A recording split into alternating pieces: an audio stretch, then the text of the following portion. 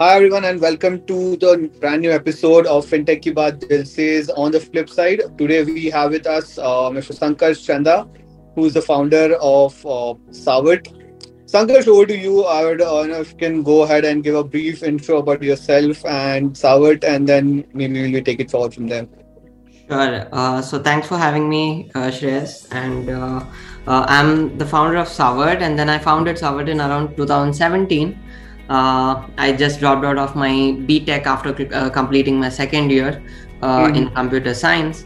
And back then, it was a small idea for helping retail investors invest. Over time, we've added a lot of interesting things in what we were doing and built Savard. So before founding Savard, I had also written a small book called Financial Nirvana, which is kind of a beginner's guide to investing. So I'm working on its second version now, but then it was just a compilation of my experiences at that point of time. And I'd made my first investment approximately when I was at the age of 14. And it was just out of curiosity and my love for books. Then I came across some interesting books to read about investing and articles, and then that's how the thing started from there. Got it. Pretty interesting. So, ये finance और tech का connection कैसे बैठा? मतलब you were in BTech and how did you end up creating a product that serves the financial industry? Yes, so actually it's the other way around. I was into finance and then went into the computer science thing because when I was starting, the coders used to ask me some questions, the developers, right? And I did not understand what they were asking and what I needed. I didn't know it properly. So all I wanted was मुझे website चाहिए, app चाहिए, जिसमें investment हो जाएगा. So that's too broad and that's not very specific. So then I said, fine, I need to have some tech knowledge to talk to them at least. So that's why I had taken computer science, but it didn't serve the purpose at the end of the day because I left midway like that. So what made you, what was it that made you leave computer science midway? So the time was not gelling in, right? So to do both, I mean, there have people who have done both, but I don't think I was that adept at time management that I could study as well as run the company at the same time.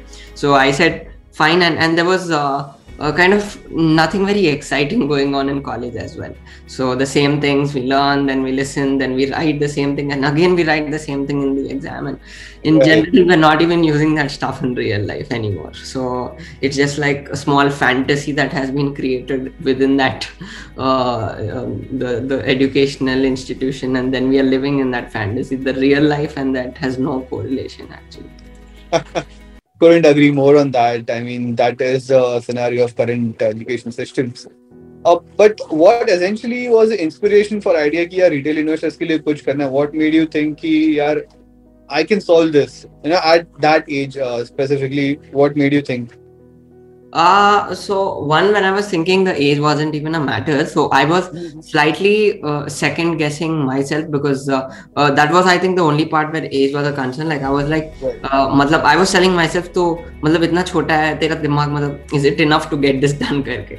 So that was a small doubt I had, but very small, not too much. Generally, I'm confident about that stuff. But then why retail investors is, I think, after I did the ethnographic survey kind of stuff on ground, when I spoke to people right across the country, especially in Uttar Pradesh and the NCR region where my university was, I did a lot of survey and on discussions with people there. So in villages, suburban areas, and that changed my perspective basically. So what happens is, somebody who has, say, $1 million or $1 billion of investment, you make another million or $1 billion for them.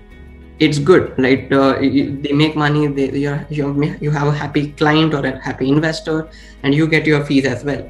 But then an investor who has 5,000 or 10,000 rupees, and then you give them 2,000, 3,000, 5,000, 10,000 of profit, that excitement is on a different level. Right, so you are changing somebody's life by doing that actually. So because post a certain point, then that numbers add up in your net worth and it doesn't make much difference actually. But when those are smaller amounts, those actually make difference to your life. So that excitement was unparalleled, and I said, fine, I could do everything else, the HNI business and everything, but retail always has to be a part of what we do, and that's how we chose that segment actually. Got it. So essentially, it was that passion to create impact in people's lives that drove you to build what you have built today. Yes, yes. Got it. So, at what point of time did this actually turn from just an idea in your head to something that you are experimenting, to you realizing here this is going to be a full blown thing and it could be big? So, you started actually doing it seriously. What was that moment? I don't think there was one moment. There were multiple such things, and I get ideas every day, like every minute.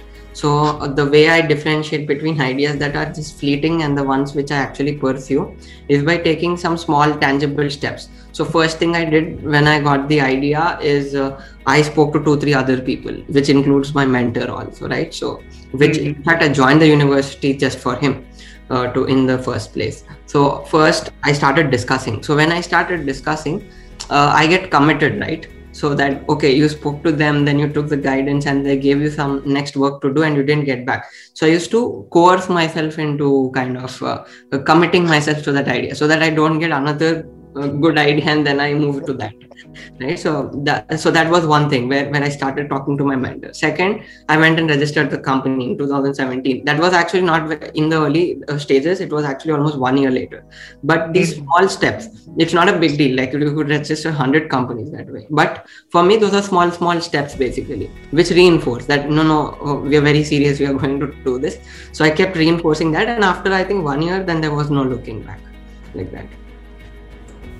Sankaj, I'd like to go a little back in time before you move ahead when you were 14 years old. What was your, that key inside you that made you invest in the very first stock, or how did that exactly happen? So I think the way I got to know about stock first is not through a book. So I like I said, I love reading. So I read anything that, like, for example, you throw a piece of newspaper in front of me and like somebody said just dropped it, I'll pick it up, read it and put it back. So that's the kind of obsession I have. So and I think my book or one of my friends' book in the school, this classmate or Navneet books have amazing facts written in the front and back, right? Mm-hmm. So I was bored with the class, so I was reading that, and that's where Benjamin Graham was mentioned basically. So I thought Benjamin Graham is Alexander Graham Bell. So I thought he's the same guy. Obviously, I didn't have the phone at school to check that. So I went home and then checked it back. Like, who did I miss the surname of this guy wrong, or is it something else? So then I understood that Alexander Graham Bell and Benjamin Graham just have Graham kind of same thing. Nothing else is the same. So then I read about Benjamin Graham, and then I correlated it to the other thing. Like when I was looking at TV and there was this switching channels, right? So the stock thing came up, the stocks channel, the business channel basically, with all those green and red triangles. So in around 1-2 years back before that, I had just looked at it. I didn't understand anything, but it was interesting how that they were sensationalizing it. Somebody was shouting and and all that, some bullshit they were talking about. And it was interesting just to listen. I did not understand anything of it. Then I correlated, okay, this guy is doing something which is related to something in that channel, and this looks interesting. And that's how I then went to my sister who was doing a CA at that point of time. I said, I guess this is your subject, tell me what this is about. So then she said, yeah, this is investing. I already do it. I have a Demat account. So she's 9 years older to me. So she has a Demat account by then, right? Mm-hmm.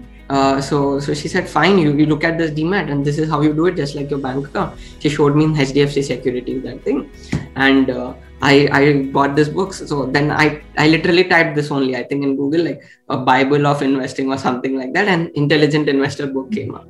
And I don't think that time that Amazon and all, I was even aware of them at that point of time. So I bought it on the books in the bookstore personally, read it, and then I understood, okay, this is investing, this is how a stock is bought. But it was not sufficient knowledge, but just enough to start. And that's how I made my first investment, through my sister's Demat. And for how long did you trade through others' Demat?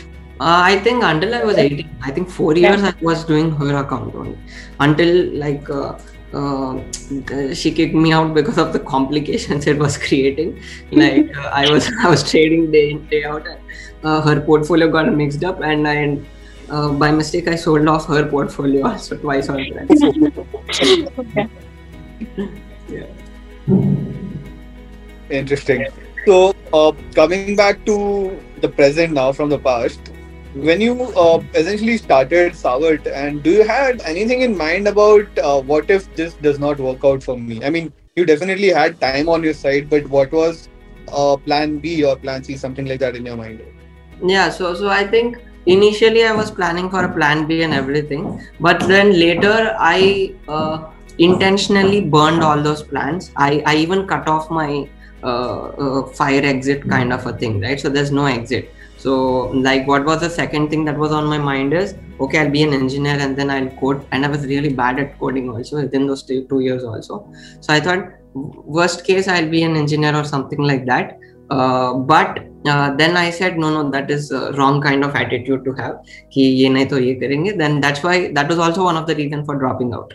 Ki if I fail with Savart, nobody should give me a job, nobody will give me a job. So I have to do this anyways. So there's no other go. Okay. So You I cut off all those those plans. experiments. Yes. That is quite the contrary to what I've seen a lot of other founders do. They will have a plan B, a plan C, and something or other in place. Ki yaar ye nahi chala to ye kar lenge. But I think that is what essentially differentiates a founder who gives 100% versus someone who is just trying enough to make it work and then has an escape route.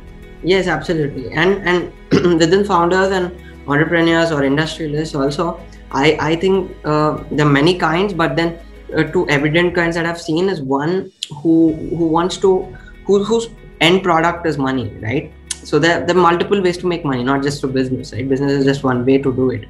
And then there are others who love that brand and want to build a long-lasting or multi-generational kind of a brand, basically, who don't want to sell it away, right? So it depends on what kind of perspective they are bringing. So somebody who wants to build a business, sell it away at some point of time, do an MBA and again get back to another business and then do it again. I call them flippers, basically. They flip businesses.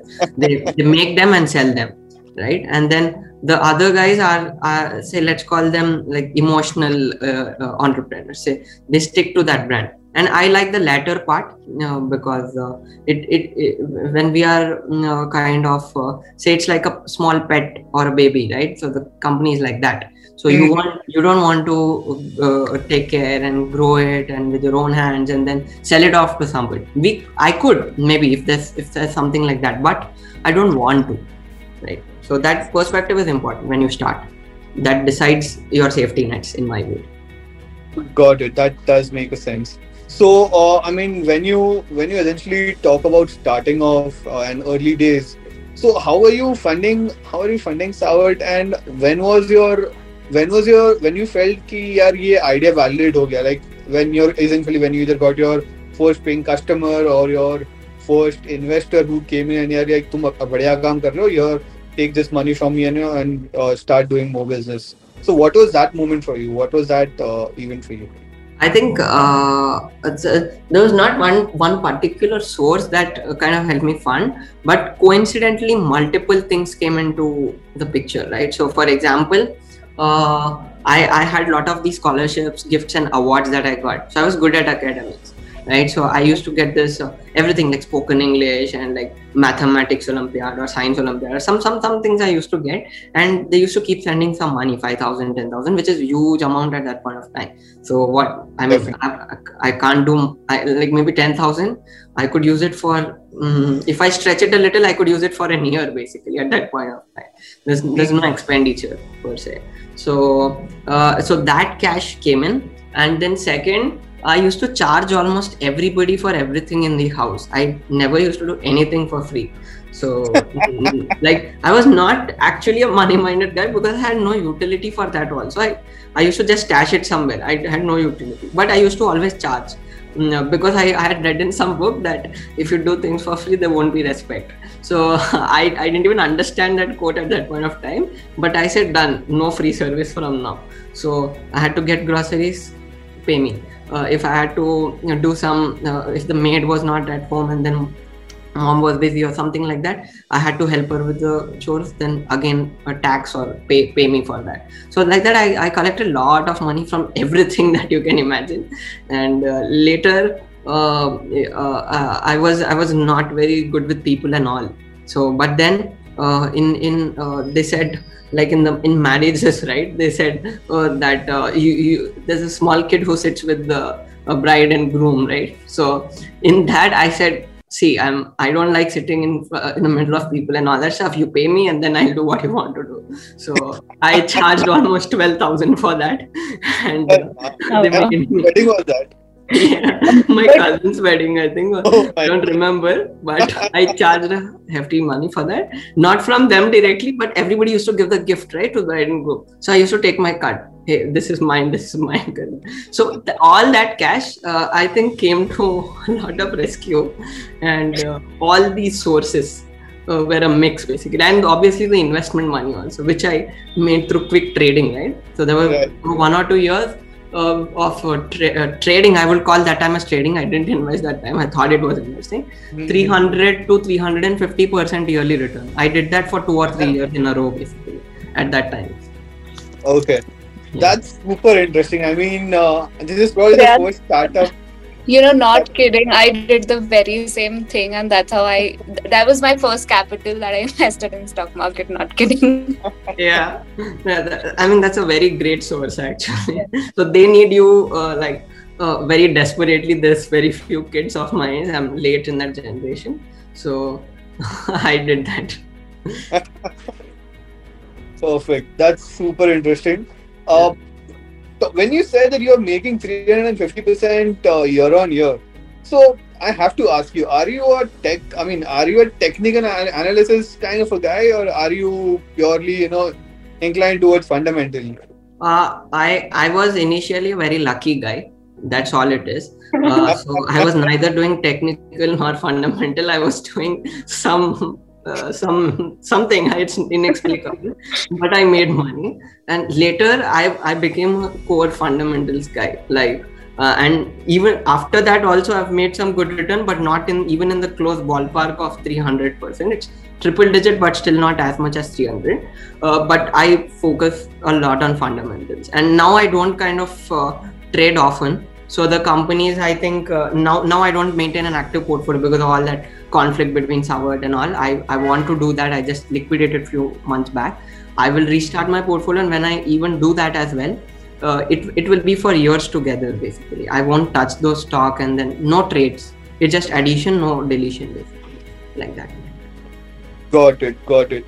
So, Does having a stock market startup affect your own portfolio, and in what Very ways? very much. I think I lost quite a bit of money just because of that, because I knew that was going down, but I did not have the time. I didn't recollect that I had to go and sell it off at the right time, and I lost that basically. Not once, but I think thrice it happened to me. So it does affect the portfolio. But now I think since the new team is coming up, now I want to restart my portfolio, and I ran it from almost 6-7 years until the last few months.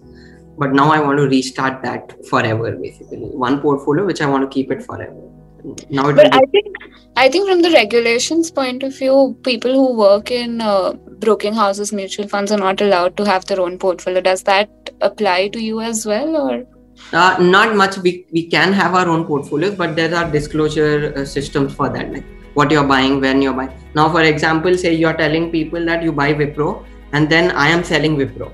Now that's unethical. It's like common sense. We should not do that kind of stuff. Understood. If we are compliant with those basic stuff and do the disclosures as per the SEBI compliance, then we are good. But SEBI doesn't say that you should not have your own portfolio. That's not there. Understood. Yeah. okay. So essentially, starting a company at, let's say, 17 and now managing a company of around 20-25 employees. How has your work-life balance been? I mean, you were at an age when people are normally out there enjoying their life and all of that. So, did at any point of time you felt ki yaar, I could have been, doing something better, or maybe work-life balance, and the family issues, family basically, how to manage that? Were you able to do it at this point? Because many entrepreneurs, even when they are at like 35, 40, it's like very difficult for them to manage when they are managing a company.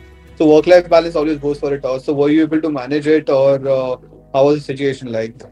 Yeah, I think that was not a problem only. Maybe, like you said, 30, 35, when they have a family, I think that's a big, I mean, their own kids and all that stuff. But right now, I am with my parents, and then I spend some time with them. I mean, good time, amount of time. And I never felt that way. The only change I mentioned is, I noticed, in fact, not mentioned, sorry, is that I don't remember what I used to think about before Savard. Like, you get it? Like, it's a pretty weird thing. So in the last 5 years, so every part, like from the minute I wake up till the minute I sleep, including bath, washroom, everything I'm thinking about that. So I forgot what I used to think about when Savard was not there. So that's a pretty weird thing I noticed. Now I don't recollect what I used to do at that point of time. So I used to read books, I remember. I used to study a lot, I remember. But I don't remember what I used to think about. That's pretty weird, because in the last 5 years, I haven't thought of anything else. So I don't know how it feels to not have Savard in the brain for a day. So that's why that in the principles, when in the company, when we wrote that Savard is not open for acquisitions forever, that is one of the key drivers, basically, because I'm scared that if somebody else buys it out, then what will I think about? And if I don't think, what will I do? So that's my fear, basically. That's the change I've noticed in my brain. Got it. So that essentially, directly correlates to the fact that you mentioned that the distinction between emotional entrepreneurs and the one who are actually business flippers, right? Yes. This essentially is this specific statement stands as a testament to the fact that how passionate and involved a founder can get with his own company and become obsessed like parents get with their babies, right? And I think this essentially is part of that piece. Yes, it is. I would define it that way too. Absolutely. एक बात बताओ, I mean, what did your parents say when you essentially dropped out of the school? I mean, dropped out of your engineering college. So I made it very slow. I confused the things out of them. I did that very planned way. So it's not like one day I said tomorrow I'm not going to college. So slowly I gave them indications very slowly. So first I started not that time, but I think my intermediate first year, which is after 11th, right? So 11th was the last year of my academic performance, basically, which was in line with my academics at that point of time. After that, then I decided this is not going to work out, the studies and everything. There's no correlation with reality. So then I told them that so in my college in 11th, right? So that just put me into some there's a lot of, I would say, academic discrimination here, right? So in the colleges, like, you are good, you're toppers batch, then you are the losers batch or something like that. They don't call it that way, but we know that they want to call it. So I was in that kind of the worst kind of a batch or something like that, and then I got some good marks in 11th, and then I started asking them for a kind of leeway in the timings, college timings. I said, see, I'll go away 2 hours before the college ends. I can't sit till 5:30 and that stuff. So send me at 3 o'clock. So 12th also, I'll give you that kind of marks. So you will, whatever, they're happy with the marks kind of stuff. So they said, okay. So that was the first indication that I was moving away from academics, actually. So then slowly I went to that college, and then I never used to attend classes. They used to know that. And then slowly I used to tell them that I am not enjoying this, and this is not happening. And I used to come to Hyderabad. I think I shuttled 20-30 times in a year between Delhi and Hyderabad. So and that first 2 years. So then they understood that it's okay. Their only regret was like, मतलब अच्छा पढ़ता था, अभी कैसा खराब हो गया. That kind of, that's what their only kind of thing. But later they were like pretty chill about it. No problem. That's amazing. So ultimately, जब bomb फोड़ा तब they were already primed for it कि यार ये होने वाला है. Yes. Not in one day.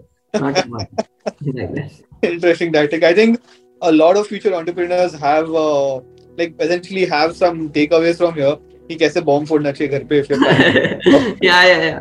I've seen my friends, some people doing it. They didn't execute it properly. They like one day they were like, कल से मैं college नहीं जा रहा. Then wrong atmosphere at home. वो सब Bollywood की गलती है. Yes, execution issues.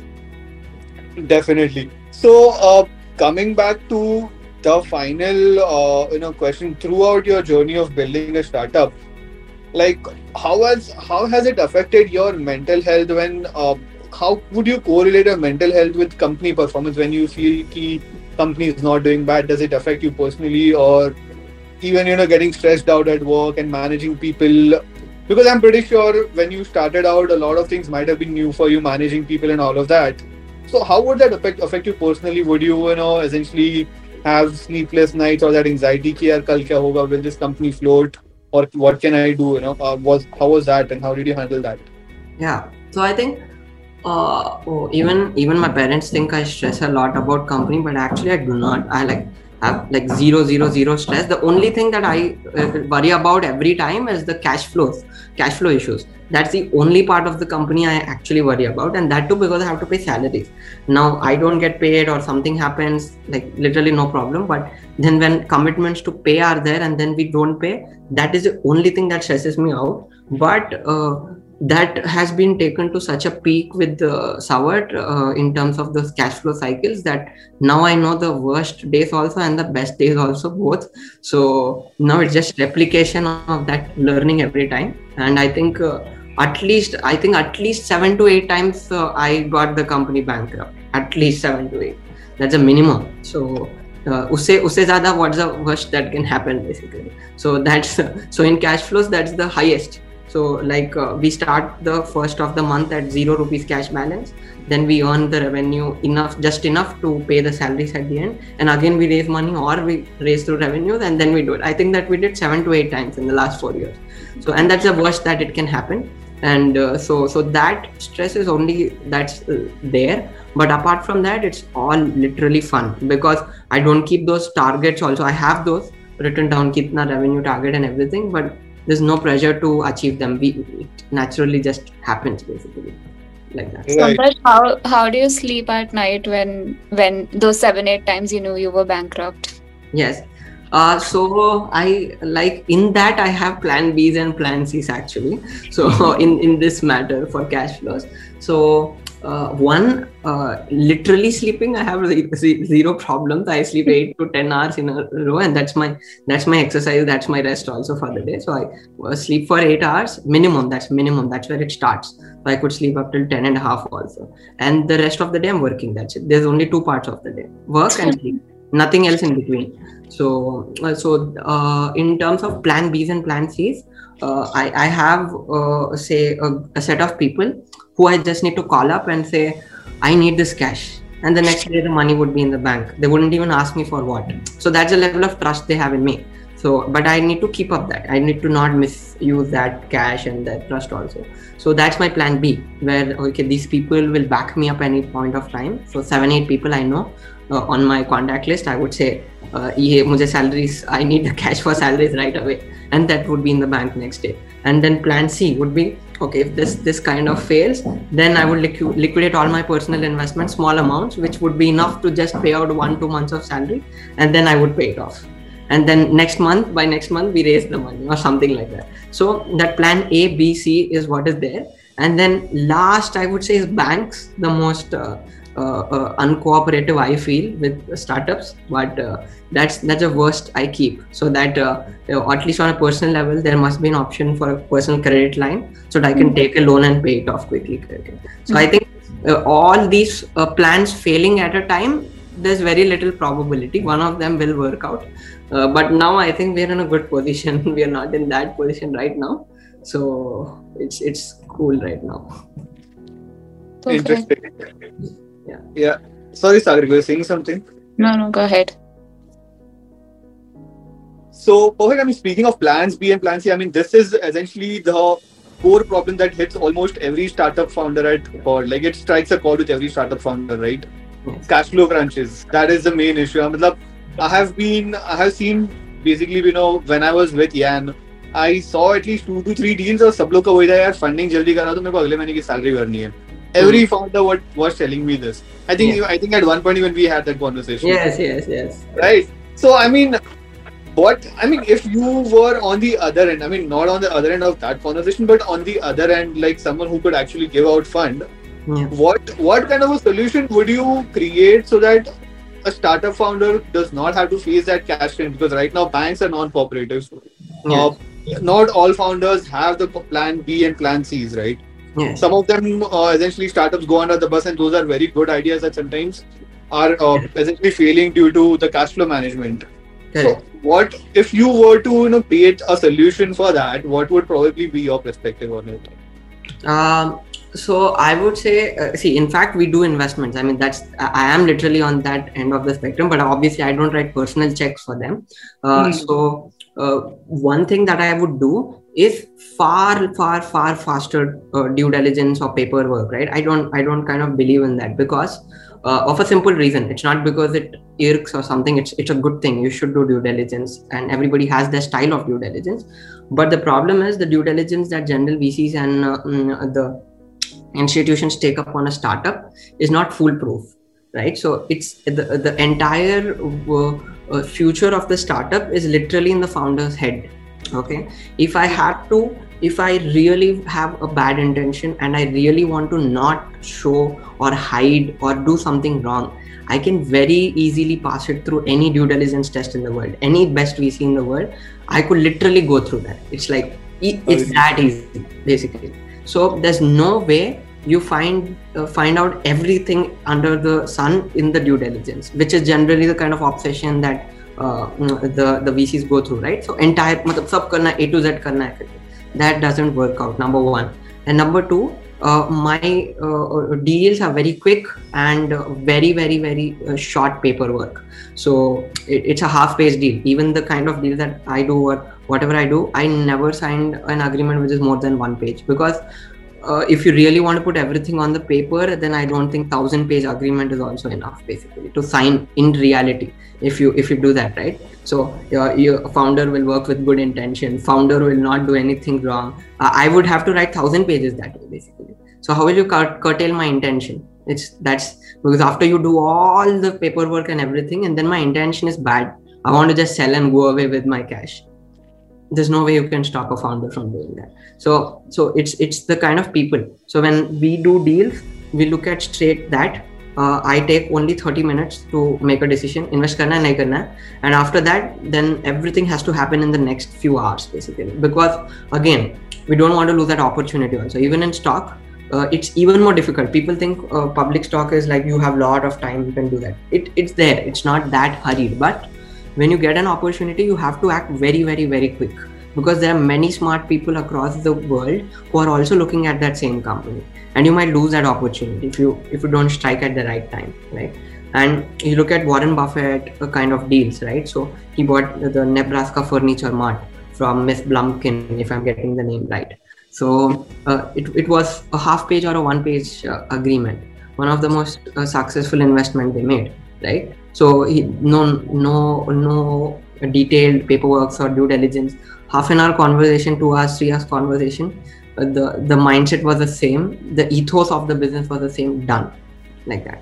And few brands. When I look at some brands around me within a 5-kilometer radius of my home, I literally know what kind of businesses are going to be 1,000, 10,000 crore business, and where I have to invest in their ethics, basically. What kind of businesses are ethical? So you can just be a customer. So there's one company called Almond Sweet Shop. Basically, it's a sweet shop. It's a premium kind of a sweet shop. I've been their customer for I think 18 years or something now, since almost the first time I ate a sweet until today. So as a customer, when I'm having their sweet, right, I know the kind of work that they have done, the USP which is in that taste, why they are charging a premium. They have that moat, basically. They have that special ingredients which gives a moat to the business. They have a high pricing policy which gives them high margins, and they have pricing power. So sugar ka say cost bad gaya, they can easily pass it on to clients, right? And they have built a very high customer loyalty. So how is it done? Through very small subtle things. So you go there and you say मुझे इसका उसका और 10 चीज़ों का sample चाहिए, मुझे सब खिला दो फ्री में. They will never say no, right? They'll give you everything, and then you pack something for 1 kg, right? The weighing machine is on top, so they'll put 1.2 kgs in that. You won't ask, they'll just give you 200 grams for free now, and that's a premium sweet. So every gram is like some 8-10 something rupees or something like that, right? Right, So right. these small things, I'm not saying give it for free. You also give everything for free. I'm not saying that, but these small subtle customer things, they maintain taste, they make us feel welcome, and they keep the customer loyalty, high moat, high pricing margin, great revenue and cash flow, great ethics. No, that's all the ingredients you need for a $1 billion business or more actually. And billion not by valuation, $1 billion by revenue, I'm saying, right? So both are different. So these companies I know, and this is within 5 kilometers of my home. So just think how many such brilliant businesses are there in India, in all the vicinities, all the areas put together, and then how many are in the world. So we have that many opportunities basically. We just need to do the deal right very quick and act big when the opportunity comes basically. So I generally put 50% of my net worth generally. If I'm really inclined on that, at least 50% of my portfolio in that company. It's bad asset allocation, but it works out for me. Definitely. But looking at this, I mean, from an investor's perspective, I think it's probably the case of what you say, once bitten, twice shy from an investor's point of view. Yes. Where they've experienced something and then they tighten up their norms and then they again tighten up their norms. And Correct. that is how the entire cycle of the vicious Yes. due diligences have come by. Correct. Absolutely. You are 100% right about it. Like I said, everybody has a style of due diligence. So there is no good due diligence, bad due diligence. All due diligence and research is good. In fact, due diligence is research. It's like investment research. That's what you're doing basically. That's what we do. So investment research is not good and bad.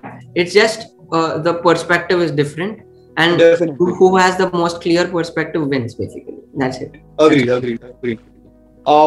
That was a really interesting piece. Let's move on. I think Sagarika is suggesting let's do a rapid fire. We have never done rapid fire on our podcast before, but let's try something new. Sagarika, over to you. Let's start a rapid fire from your end. Something that I just created out of the very basic questions of stock markets kind of thing. So I'm going to push that to you. Let's see how it goes. So number one, are you a technicals or a fundamentals guy? Fundamentals. Okay. Are you a trader or an investor? Investor. Are you more bullish on Indian markets or international? I would say a mix. I am like kind of in between. So I would have a mix any day basically. India and US would be the best combination for me. Do you invest in US markets as of now? Yes. Okay. What is your favorite hedging instrument, currencies or commodities like gold? No, I don't hedge actually. You don't hedge? Okay. What's your current sentiment? Bullish, bearish, moderate? I would say realist. So I just assess what is there and just take it. But in general, I'm optimist basically about the market. Always. And do you have any kind of favorite stock? No favorite stock so far, but I want to create one soon. Is that the right thing to do? No, wrong. Not get emotional with stock. Yeah. I think that's it from me for the rapid fire thing. I think that's it even for the podcast. This was a really insightful conversation, Sankarsh. Thank you so much for joining us and thank you so much for being so candid about everything. Yeah. We love having you here. Thanks so much. Thanks, Agrika. Thanks, Shreyas. Thanks for it.